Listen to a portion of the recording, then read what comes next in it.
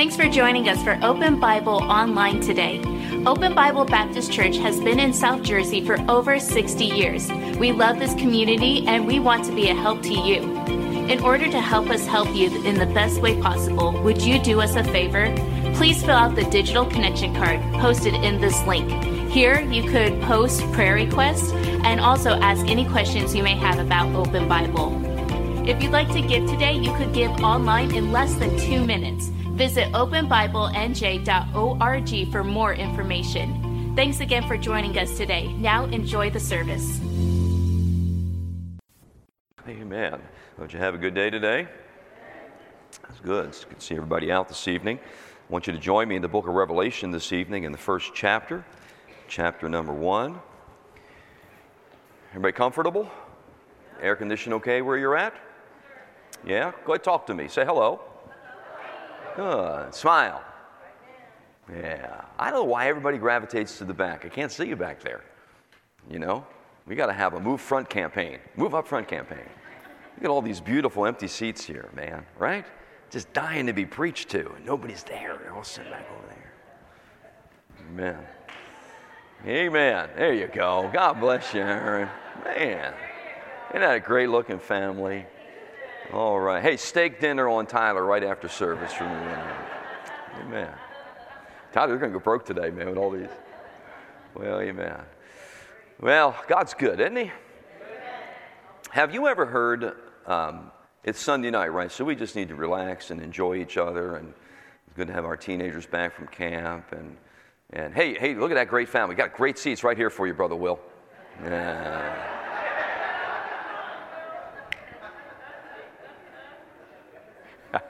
I tried.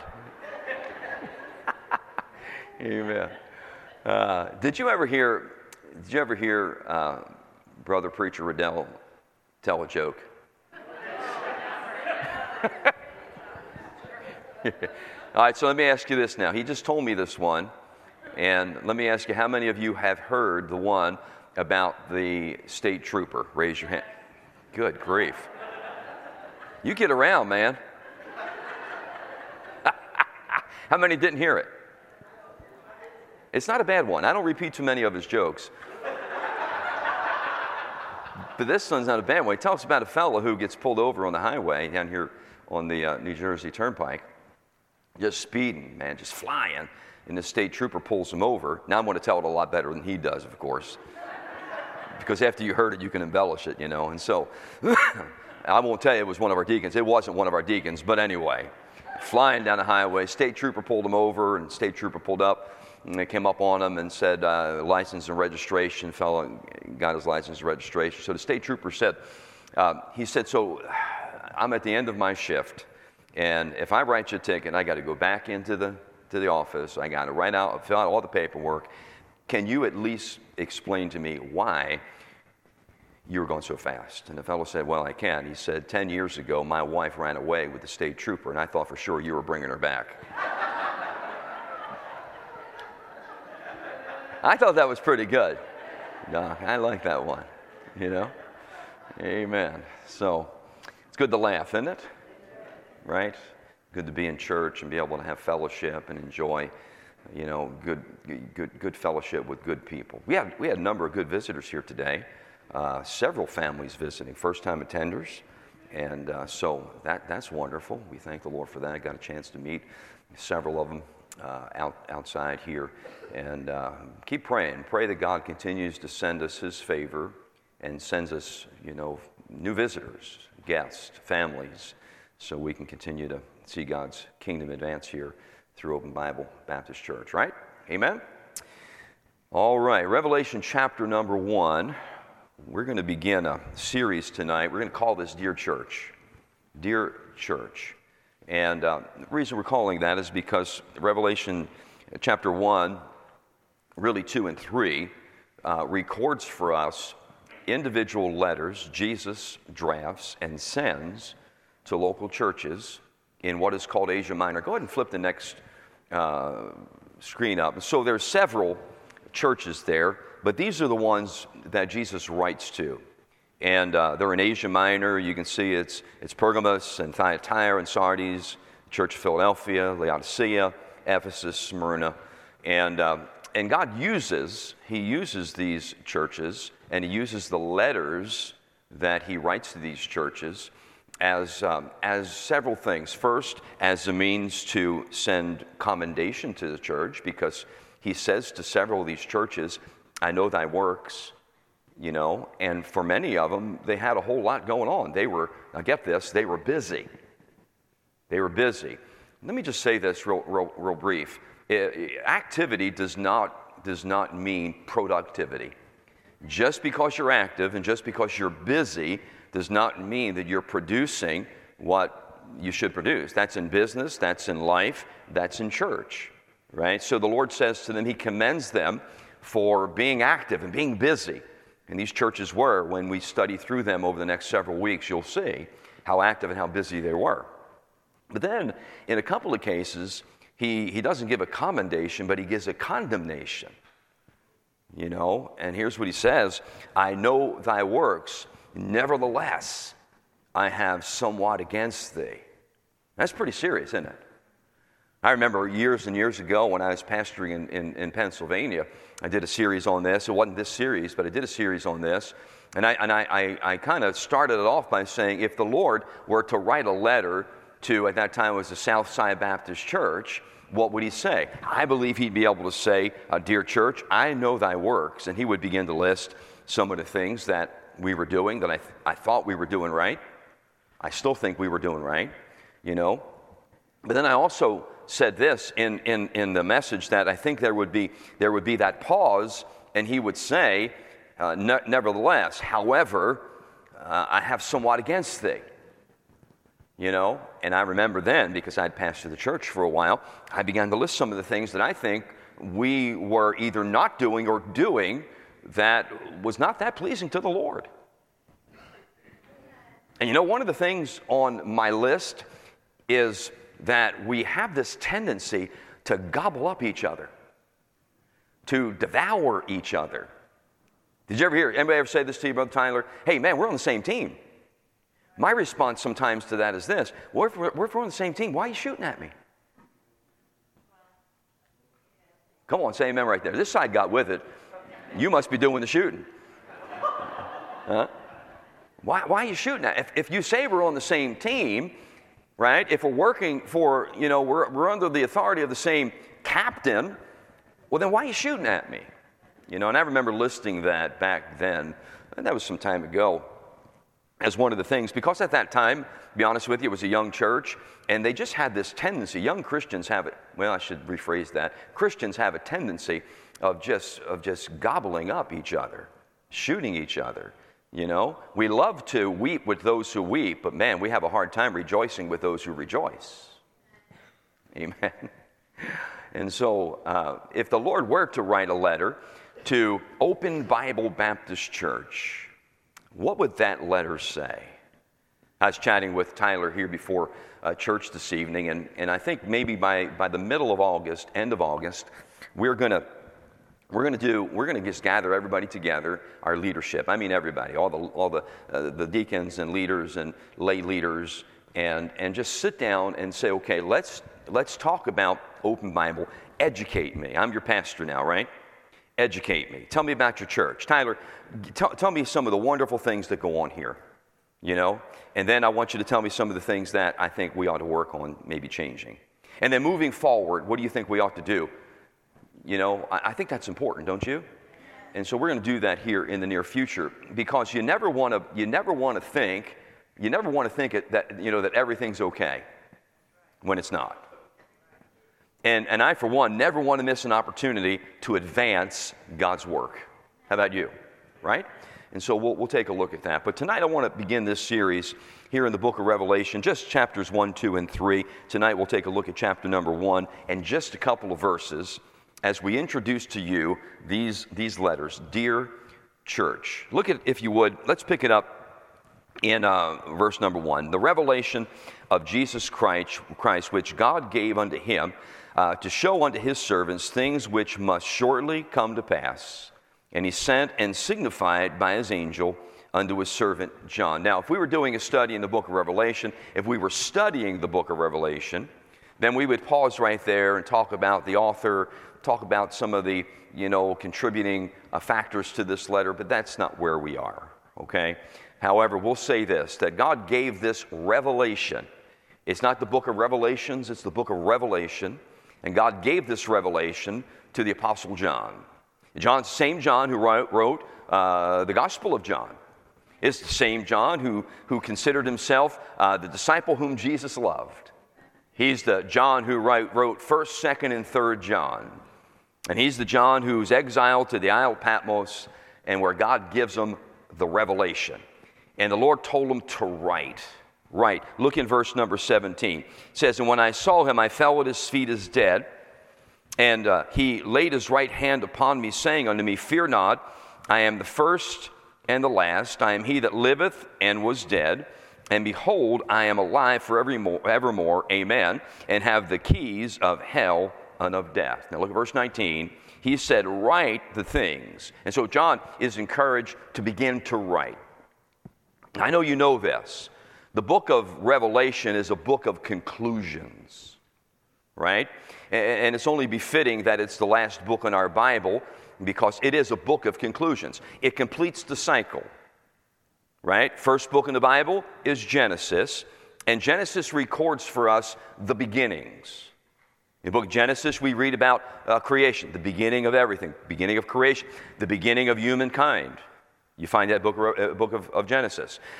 We find a record there in the book of Genesis about the beginning of the nations, right? God speaks to a fellow named Abraham, and Abraham, goes on and trusts God and goes on in the venture, has a couple of, he has one child, the promised son Isaac, who has a couple of boys, Jacob and Esau. Jacob's name is changed to Israel, and they become a nation. He has 12 sons, 12 tribes of Israel. So, book of Genesis, the book of beginnings. Book of Revelation is the book of conclusions. Because what you see in the book of Revelation is the conclusion of humankind. Correct? You see the conclusion of the nations. You see a recreation, because now in the book of Revelation, God begins, he tells us that he's going to create a new heaven and a new earth, right? So, book of beginnings, book of conclusions, book of Revelation, and that's what we're, of course, going to dig in here and take a look at. Look what John says here in verse number 19. He gives us a tremendous outline, and that's probably a good place to start. He said, "Write the things which thou hast seen, and the things which are, and the things which shall be hereafter." So, if you were to start doing a study on the book of Revelation, verse 19 is the key to understanding. And because what he says there is this, John is going to write to us about three things. First, he's going to write about the past. Did you see it? Look at verse 19 again. Write things which thou hast seen. That's the past. Now, think about this for a second. Think about all that John could have wrote about. Right? John was one of those disciples. In fact, he said himself, he was really close to Jesus, spent a lot of time with Jesus. In fact, walked with him for 3.5 years. And the Bible chronicles, the life of Christ for those 3.5 years, and John was right there. And so when Jesus says to John, write what thou hast seen, man, he could have wrote about all kinds of stuff. He probably would have filled a book talking to us about Peter. He was right there when Peter did all that Peter did. I would have loved to hear John's take on it. But that's not what John does. What he does is this. In this passage, he begins to talk to us about Jesus. He writes all about the Lord. When you look in chapter number 1, it's all about Jesus. And then when you go into chapter number 2, he begins to talk about the one who holds the 7 stars in his hands, who walks amidst the 7 candlesticks. You know who the stars are? Stars are the pastors. Candlesticks are the churches. Right? Now get this. He's talking about Jesus and he's saying this. He said he holds the pastors in his hand and he walks right in the midst of his churches. Isn't that awesome? Hey, John, go ahead and write down the things that you've seen. And what he writes to us about is the Lord Jesus Christ. And I'm so glad that when a preacher is standing for what he should stand for and preaching what he should preach, that we're right in the hand of our Lord. And I'm so glad when a church is what she should be, the Lord Jesus Christ is right in our midst. You know what's sad? Sometimes we miss his presence. You know, I mean, he's right here. You know, and yet sometimes we avoid, you know, the idea that he is, or we neglect to see him working, and we don't worship him for who he is. And so John begins to write about the past, and then he wrote about the present. He writes about the things which are. Do you see that, verse 19? The things which are. And when he talks about that there in that text of Scripture, what I believe he's speaking about is chapter 2 and 3, those 7 churches, or the church age. The church age. We're still living in the church age, aren't we? Are you with me? We're still in the church age. When did the church age begin? The book of Acts? That's pretty good. Talk to me about the start of the church for a moment. When was the church conceived? Nobody wants to take. When was the church conceived? And then when was the church born?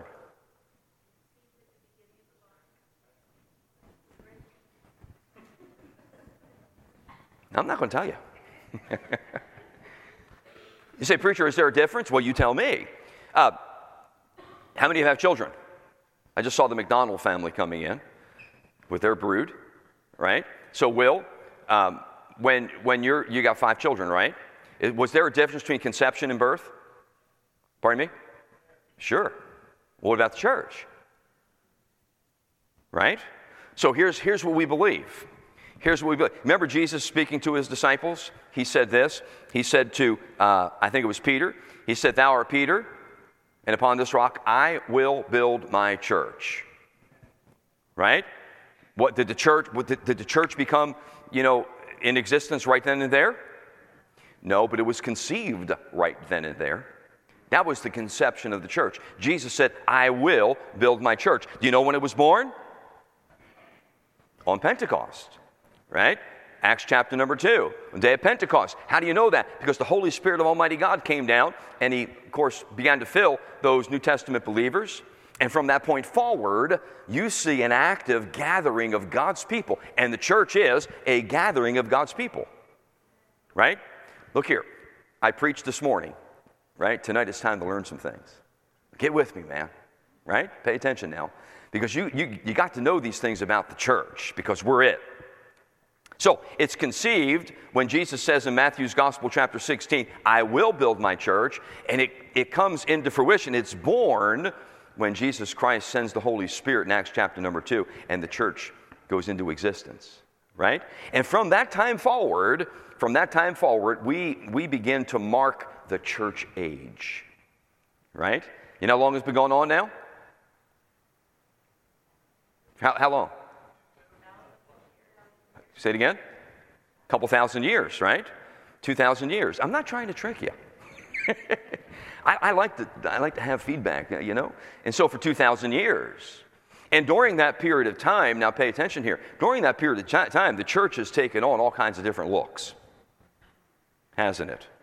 And when you begin to read, and we will, not tonight, but as we begin to study chapter number 2 and chapter number 3, you're going to begin to see these churches. Look quickly. Look at chapter 2, and beginning in verse number 1, he's writing to the church of Ephesus, right? And if you look down a little bit, he says in verse 2, "I know thy works." And he begins to list their works. Look in verse number 4, "Nevertheless, I have somewhat against thee." Remember I just said that a little bit ago? Look in verse number 8, "Unto the angel," who's the angel? He's the pastor. Unto the angel of the church in Smyrna write, "These things say the first and the last." He says, "I know thy works," verse number 9. You see that? Verse number 12, he's writing to the church of Pergamos. By the way, he sends these letters to the pastor, and it's for the pastor to then go ahead and share the contents with the congregation. Right? Look in chapter number 2, verse number 18. "Unto the angel of the church in Thyatira." So this is a letter to the church in Thyatira. And then you go to chapter number 3, verse 1. He writes to the angel in the church of Sardis. And then when you go down to verse number 7, he's writing to the angel of the church in Philadelphia. Right? And then verse 14 reveals the last letter to the last church written to. And he says, unto the angel of the church, the Laodiceans, write, verse 15, I know thy works. But then look down if you would. Look what he says to the church. He says, I have somewhat against thee, right? He says, verse number 8, I know thy works, that thou art neither cold nor hot. I would that thou were cold or hot. So because thou art lukewarm, because you're complacent, because you become indifferent, because you've developed this distance, disconnect, right? I'll be honest with you, I think he's talking about the church today. I think that church of the Laodiceans is a representation of the church today. And I'm not talking about open Bible baptism, I'm talking about the church, all churches included. Amen? The whole body of Christ. I think in these last times, Timothy writes about this great falling away from the faith, where people who once were, now just walking away. Good folks. In fact, you probably know some folks who sat in the pew right next to you who are no longer gone to church. Oh, it's not that they left open Bible. They just walked away from the church. I was telling, I think Brother Smith, I was telling somebody just today, I was hitting golf balls the other day at the driving range, and there were like 20 different stalls, where you pull up and hit golf balls. There was nobody there. Raji, nobody. I was the only person. And so I went all the way down the end of the line, so I could be all by myself. There was nobody there, man. I was just hitting golf balls, having a good time. When all of a sudden, I hear the clanging of golf clubs. And here comes a fellow walking up. Nobody there, 20 different stalls. He pulls up right next to me. And I thought to myself, really, Lord? Really? That's exactly what I said, Because I knew I was going to have to get in a conversation with this guy. I just knew it was coming. I'm minding my own business, hitting golf balls. I wasn't even hitting that great. But here he is. He's standing right next to me. And so the first thing he says to me is this music bothering you? And I'll be honest with you, it wasn't. What was bothering me was that you pulled up right next to me. I wish you'd have been I said, no, it's fine. Just play your music. And so he said, I'm a talker. Do you mind if I talk? No. Go ahead and talk. So he's chirping away. And so he said, you play golf a lot? I said, I haven't played around here for a while. Why not? Well, I just came up here from Florida. Why'd you come here from Florida? Good question.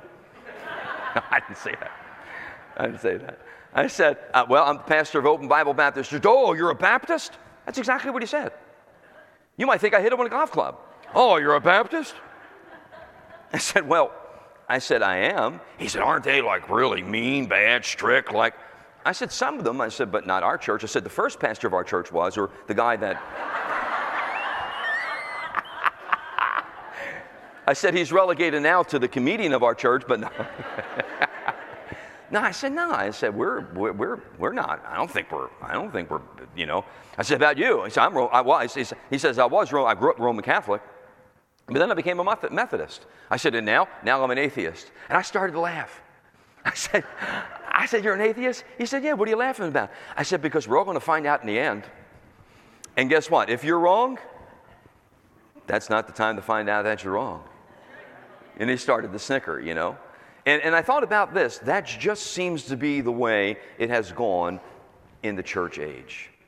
Where there are some people that have went from one church to the next church, never finding the church that suits them. Oh, that's good preaching. Huh? And then there's those who have just unplugged completely and want nothing to do with the church at all. See, that's why Jesus writes these 7 letters, because he measures the church throughout the church age. And it's sad, when you look in chapter 3, go down with me, he says this in verse number 18, I counsel thee, buy of me gold tried in the fire furnace, right? Verse 19, as many as I love, I rebuke and chasten. But look at verse 20. And we're going to study this out. In verse 20, he says, behold, I stand at the door and knock. If any man hear my voice and open the door, I will come into him and will sup with him and he with me. Now, let's be honest. We've taken chapter 3, verse 20, and have used that as a soul-winning verse for years and years and years, right? And it's a great Bible verse, isn't it? I mean, we often say this, man, if you'll just open up the heart, the door of your heart, the Lord Jesus Christ will come in and you'll be saved and you'll have fellowship with Him. But remember, these are letters written to who? Churches. And so he writes a letter to the church of the Laodiceans, and what he's saying is this: I'm on the outside, knocking at the door. That's not a good place for Jesus to be, church. On the outside, knocking at the door, saying, if you just open the door, I'll come in. Hello? But that's where the church is placing Jesus today. And there's a lot that'll be said about that when we get to that passage of Scripture. Because I think today we're trying to take a turn. We're trying to take a turn and make the church something it was never meant to be. Amen? And so John says this. Let me get back on point. John says in verse number 19, he was told to write about things that he has seen. And so he writes to us about the Lord Jesus, holding the pastors in his hand, walking through the churches. Then he writes about the things which are, chapter 2 and 3. In chapter 2 and 3, what is that? I mean, that was going on in John's lifetime. He was living it. But then look, he says, and he said, write about things which shall be hereafter. That's prophecy. Write about future things is what he's telling him in that passage of Scripture. And prophecy is literally history written in advance. And here's something interesting. Not sure if you've ever noted this, if you ever studied this, but when you look at chapter 2 and 3, pay attention right here. When you look at chapter 2 and 3, it's just a picture of the church age. We're living it right now, right? And whether you agree or not, it doesn't matter to me. But I believe that we are in the latter stages. You hear it all the time, right? We've been preaching it forever. But we have to be in that, last chapter or last verse of chapter 3, verse 20. That's where we're at. Church of the Laodiceans. And I know there's a falling away, and I know there's a disconnect, and I know Christians are becoming cold-hearted. But the interesting thing is this. After chapter 3, verse number 20, would you look at chapter 4, verse number 1? It says this, after this I looked, and behold, a door was opened in heaven, and the first voice which I heard was as it were of a trumpet talking with me, which said, come up hither, and I will show thee things which must be hereafter. Now, anybody tell me what chapter 4, verse number 1 kind of describes for us? The rapture. The rapture, right? So now, look here. Chapter 2, chapter 3, we're on earth. Church is on earth, right? It's just the Lord records the history of the church age. And here we are right now. I mean, we're on the line. We're getting ready to step over. Chapter 4, verse number 1, rapture of the church. We go up. Huh? Voice of the archangel, trump of God, come up hither. Isn't that good? You waiting for that? I'd like to get raptured. How about you? I believe I'm going to go to heaven either way. I wouldn't mind getting raptured. I think it'd be exciting. Right? I know it happens like that, but I hope it's in slow motion. On the way up. Kind of like drone effect, And I'll be looking around wondering who's staying back down there. Who's going to preach next Sunday?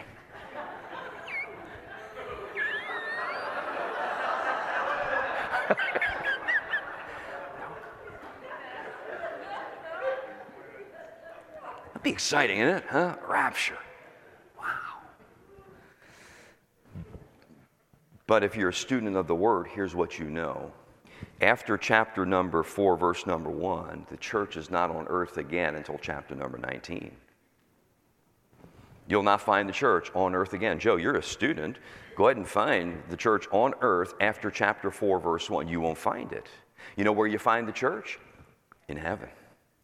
In heaven. Yeah. Why? The rapture. We go up, and then, look, and immediately I was in the Spirit. Behold, a throne was set in heaven, and one sat on the throne. Guess who that is? Amen. That's our Savior, Jesus.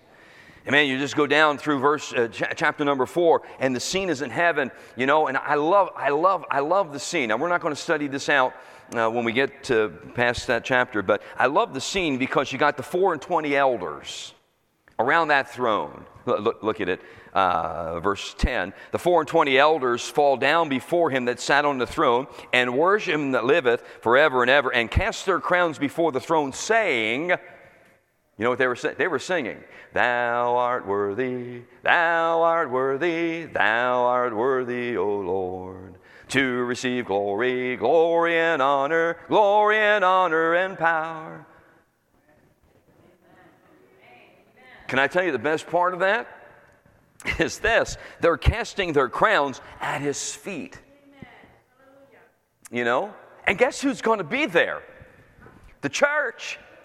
We're going to be there, and I would hope that we would have done something significant enough for the Lord that we too receive a crown, because then we'll follow suit. We'll just take our crowns and cast them at his feet as well.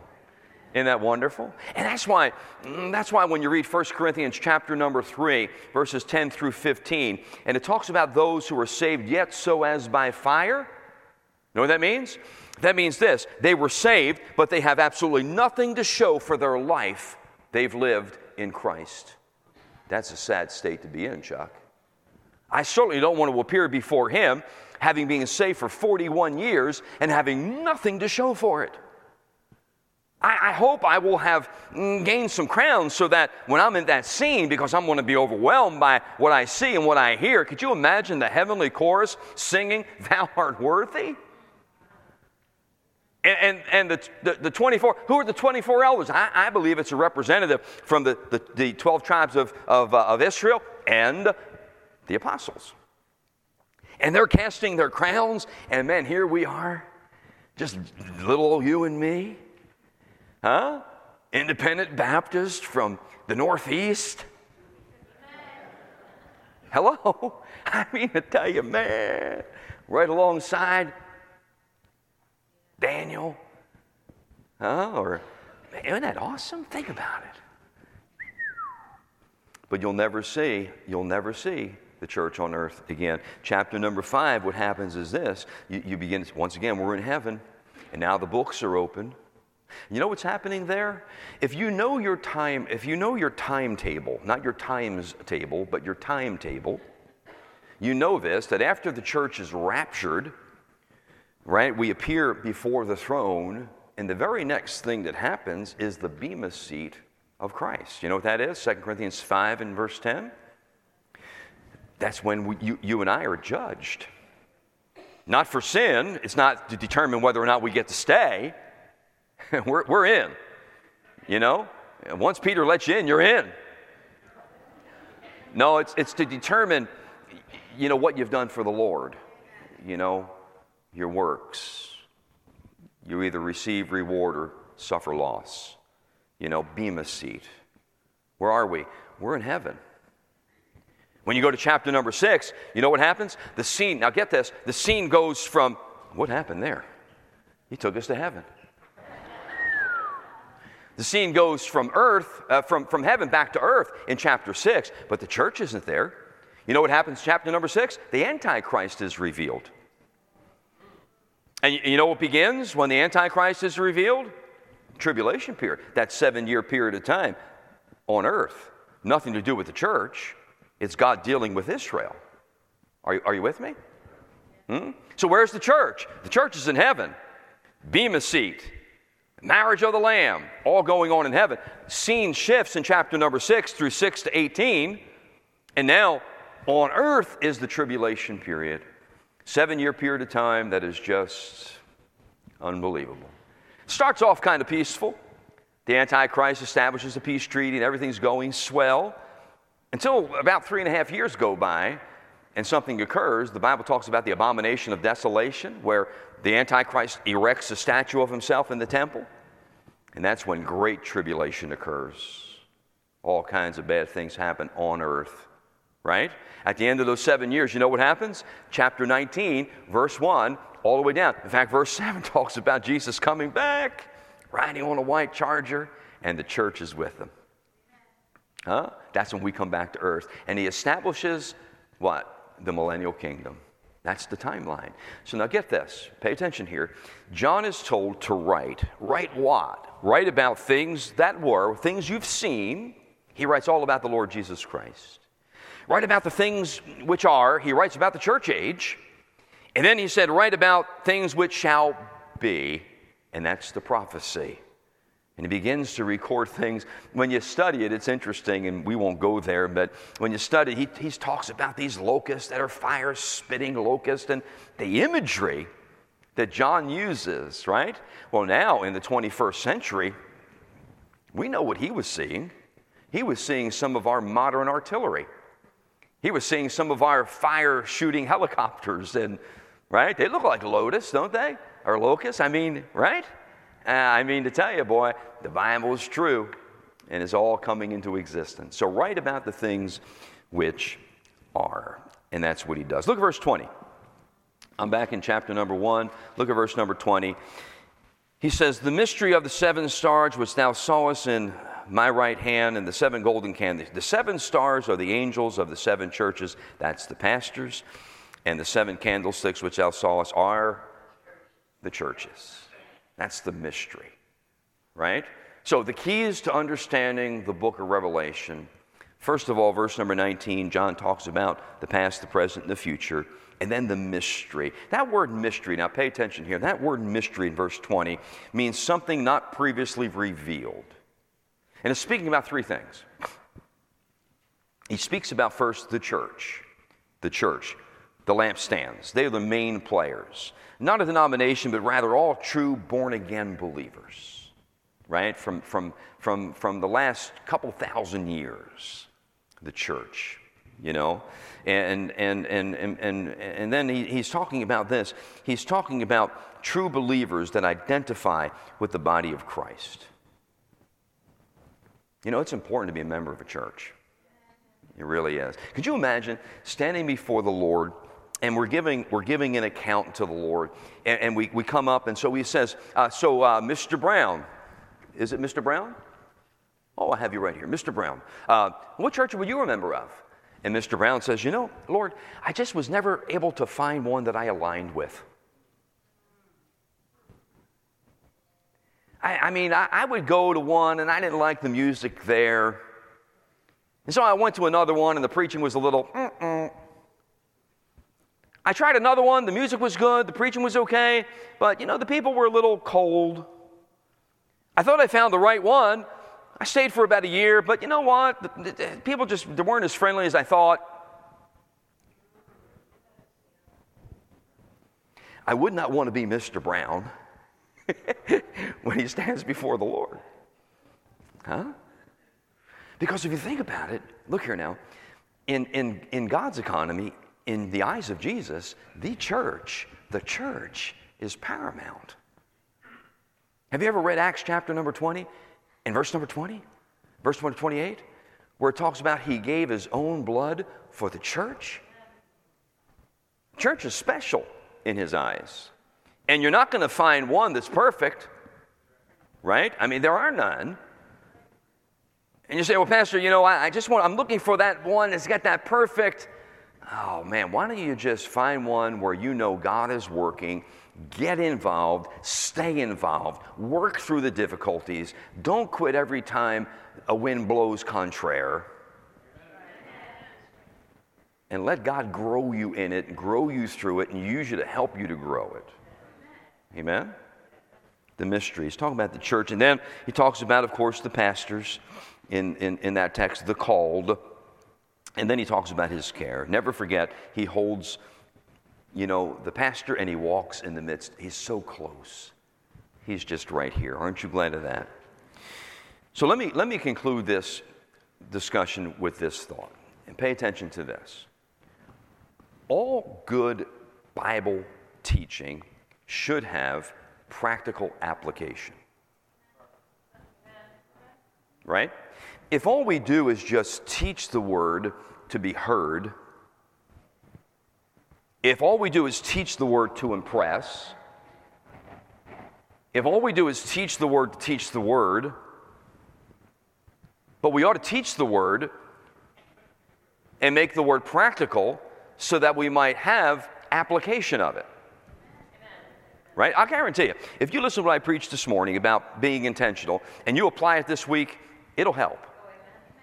I've already used it today. Already, a couple times today. I've already thought through that and used it already today about being intentional. Right? So, when you look at this passage of Scripture, if we can't make it, did you ever hear this before? A preacher, you've heard this before. If there's no so that, so what?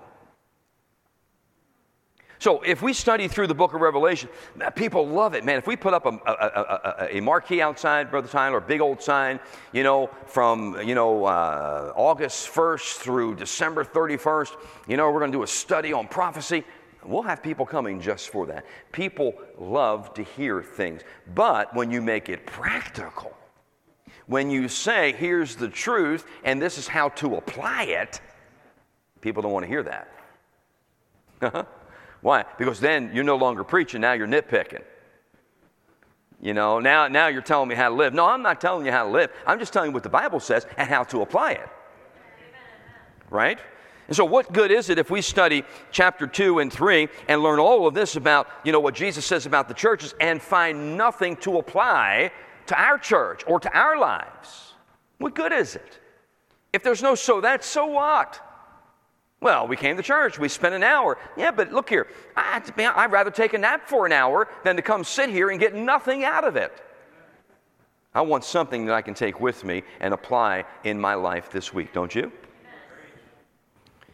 And so in closing, let me see if this little study in Revelation can make an impact in our lives.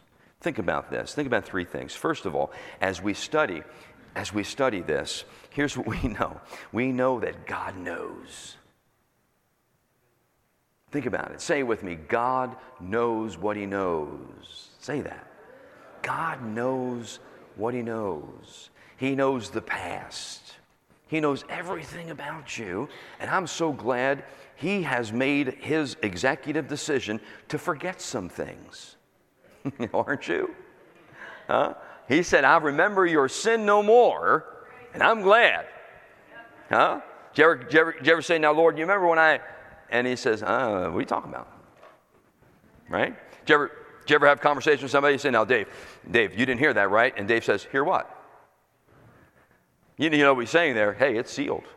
Right? I won't say a word. Well, when it comes to our past before Christ, it's gone. It's not there. Never to be brought up again. He knows what He knows. But He also knows not just your past. He knows your todays. Come on now. He knows everything about us. Uprising, downsetting, right? He knows what makes us happy. He knows what gets us upset and angry. He knows what floats our canoe. And He knows what'll sink it. He knows. He knows our heart. He knows all about us. Right? That ought to be an encouragement. He knows. And He knows your tomorrow. You don't. I don't. And by the way, I'm glad I don't. But I can trust He does. And whatever tomorrow brings my way, He's going to be there. And He'll give me the help, the guidance, the direction, the encouragement, everything I need, He'll give me for my tomorrow. Look here. He knows exactly when that test is going to reveal exactly what it's going to reveal. He's already there. I have to plan for a medical test here in the near future, not because anything's wrong, just because I need to have it every 3 years. My dad died of colon cancer. You can imagine where I'm going with that test. Nowhere fun. But whenever I schedule that, He's already there. Whatever that doctor's going to tell me, whether it's good, bad, or indifferent, He already knows. He's already prepared for it. It will not be a shock to Him. He's not going to say to the Holy Spirit, He's not going to say to Jesus, He's not going to say, fellas, what do we do now? He's going to get some bad news tomorrow. It's already planned for it. My Father's planned it all. Are you with me? That's what you come to realize when you begin to study through the book of Revelation. He knows the past, the present, and he knows our future. Look here, he's planned our future. Jeremiah 29, would you flip that up there? Do you have that, guys? Jeremiah 29:11. For I know the thoughts that I think toward you, saith the Lord, thoughts of peace and not of evil, to give you what? An expected end. God's got a great plan for our life. Are you with me? God's got a great plan for our life. And I know sometimes you got these young people here. You got this young lady who graduated recently, just turned 18 this week, right? Maddie, God bless you. Man, great plans for our life. And I mean to tell you, we're going to be, whatever. Think of it, just as large as you can be. But you know what? There are some people that God's planned, and their life didn't turn out that way. I know some, for example, just this past week, we were praying for this family. I can't say the last name. Adamkowski? I can't think of the last name. Anyway, he's a 47-year-old father who pastors a church. I mean, great, just a tremendous-looking family. This fella here, right, he's 47, right, Shay? Good-looking guy, great-looking wife, beautiful children. Good family. Pastors a church up in Log Cabin, New York. Who? Is it Log Cabin Baptist Church? Yeah. Right? Log Cabin Baptist Church. How about that? Adamkowski. Right? That's his last name. Look here. Takes his family out on the lake. Beautiful day. On a pontoon. Daughter falls over or jumps over or is having a problem in the water. Starting to go under. He, 47 years old, if you look at him, he looks like a Navy SEAL. Jumps over to Raji to save his daughter. He gets his daughter, pushes her up back onto the pontoon, and all of a sudden he goes down, never comes back up. 47 years old. Good-looking guy, man. I mean, built, looks like he can lift a pontoon, and yet his life ended that day. Some would say, where was God in all of that? God was there before he even jumped in the water. So, preacher, make sense of it. Oh, I can't help you with that. I can't help you with that. Here's a young father. How many children? 3, 4 children? Several children? 3 girls and 1 boy? Pastoring a church? Young wife? He's in glory. Why? I don't know. But what I do know is my Father's good. And he makes no mistakes, and that had to be a part of the plan. He wasn't drinking alcohol, he wasn't on drugs, he wasn't being crazy, he didn't do a flip off the pontoon that would he went in to save his own daughter, and he ends up dying. Go figure. You can't go figure. I'd say go trust. You just have to trust. God knows it all, the past, the present, future, and he's got a plan for the future. And the plan, my dad, bless his heart, I'm going to finish here in a moment. My dad died at the age of 59 years old. That's young. That's young. Huh? I know you kids think, well, that's old. No, it's young. I thought it was old when he died. I thought he was an old man when he died, but he wasn't. He was young. And my dad, look here, if you knew my dad, you'd love him. He got saved out of a crazy lifestyle, but when he got saved, I mean to tell you, he got that dose from top of the head to the bottom of the feet. You know that dose? I mean, he got it and got it good. And God, man, worked in his life you would not believe. He became just a great witness for Christ, Donald. I mean, he had prison ministry. He would go, in fact, he retired early and came to work for the church. I was his pastor, and then I became his boss. I really worked for him, but, And he had an office right down the hallway from me, Tyler. And oftentimes, I would see people coming in, walking right past my office, going to his. And I'm thinking, what in the world's going on here? They were all broken people that my dad attracted. And I mean, he'd lead people to the Lord. He would break out in tears like that. He had such a soft heart. If I was here, see that message I preached this morning? He would have been crying during the whole thing, and probably been the first one down at the altar. That was my dad. 2 years prior to his death, he would always go like this. Often I'd be with him, and he'd go, and I'd say, "You okay?" "Yeah, I'm all right." He's just one of those kind of guys, never went to the doctor. Ooh, he'd do that, and then every once in a while I say to my mom, he doesn't look good. He looks a little pale. Yeah, he's got that pain in the side. His doctor said to him, his name was Dominic, you need to go and get tested for this, I'm fine. Until he wasn't. And one Wednesday night, we finished service. I said to my dad, hey, I won't see you tomorrow. I'm going fishing. I'll see you on Friday, because I saw him every day of my life. And that night, midnight, my mother rushed him to Jefferson Hospital there in Philadelphia. Next morning, I get a phone call. I was in Fortescue fishing. I got a phone call. You better get home. Dad's just been diagnosed with cancer. What? By the time I got to the hospital, diagnosis already came back. It was in it grew, it metastasized. It was everywhere. Dad lived 10 months after that. And probably, Donna, you can say this for fact, after he was diagnosed, never had a good day after that. He never did. It just right downhill, ever since that day. 59 years old, empty nest, takes an early retirement to go and serve at the church, and now he's living his dream. His son's his pastor. He gets to listen to the greatest preacher in America all the time. Works for God in the prison ministry. He was really good friends with Brother John Jalla. Those two were like that, used to work in the prison ministry together. 59 years old, gone. Leaves behind 3 children, grandchildren. My mother, who depended on him for everything. My mother never wrote a check. She never paid a bill. She never did anything. And my dad, he did all that. Why? If you had in a couple of hours, I've come to realize I think I know why. But then I didn't know why. But now I think I do know why. You know why? God's got a plan, right? And he doesn't make any mistakes. It's perfect. He's got a plan for the future, and he's got a plan for you and I. So the key to understanding Revelation is right before us. It's very practical. Here it is. You ready? I'm finished. Know God and live for God. That's the key. Know God and live for God. And if you think you got it all figured out, you don't know anything. Because there's something new to learn about him all the time. Not just every day, but all the time.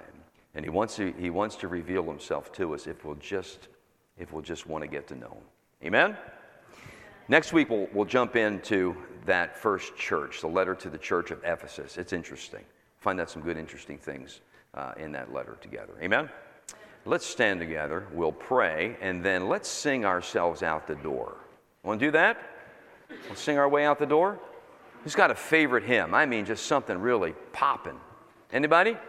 First hand up. We get to sing it. I saw that, John. What it is? You got one? No? Okay. Not in the book?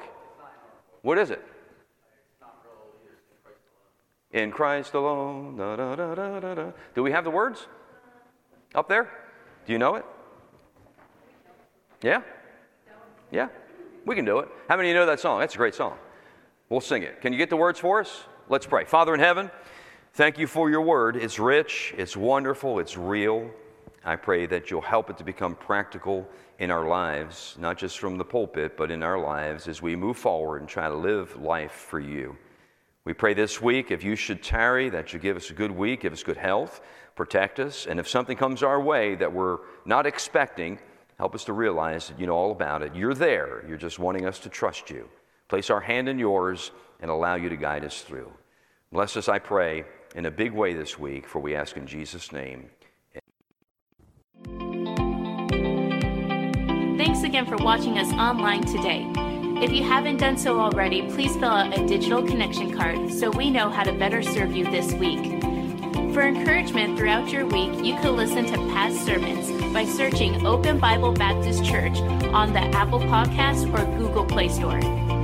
If you'd like to give today, you could give online at openbiblenj.org. Thanks again for joining us today. We'll see you on the next broadcast.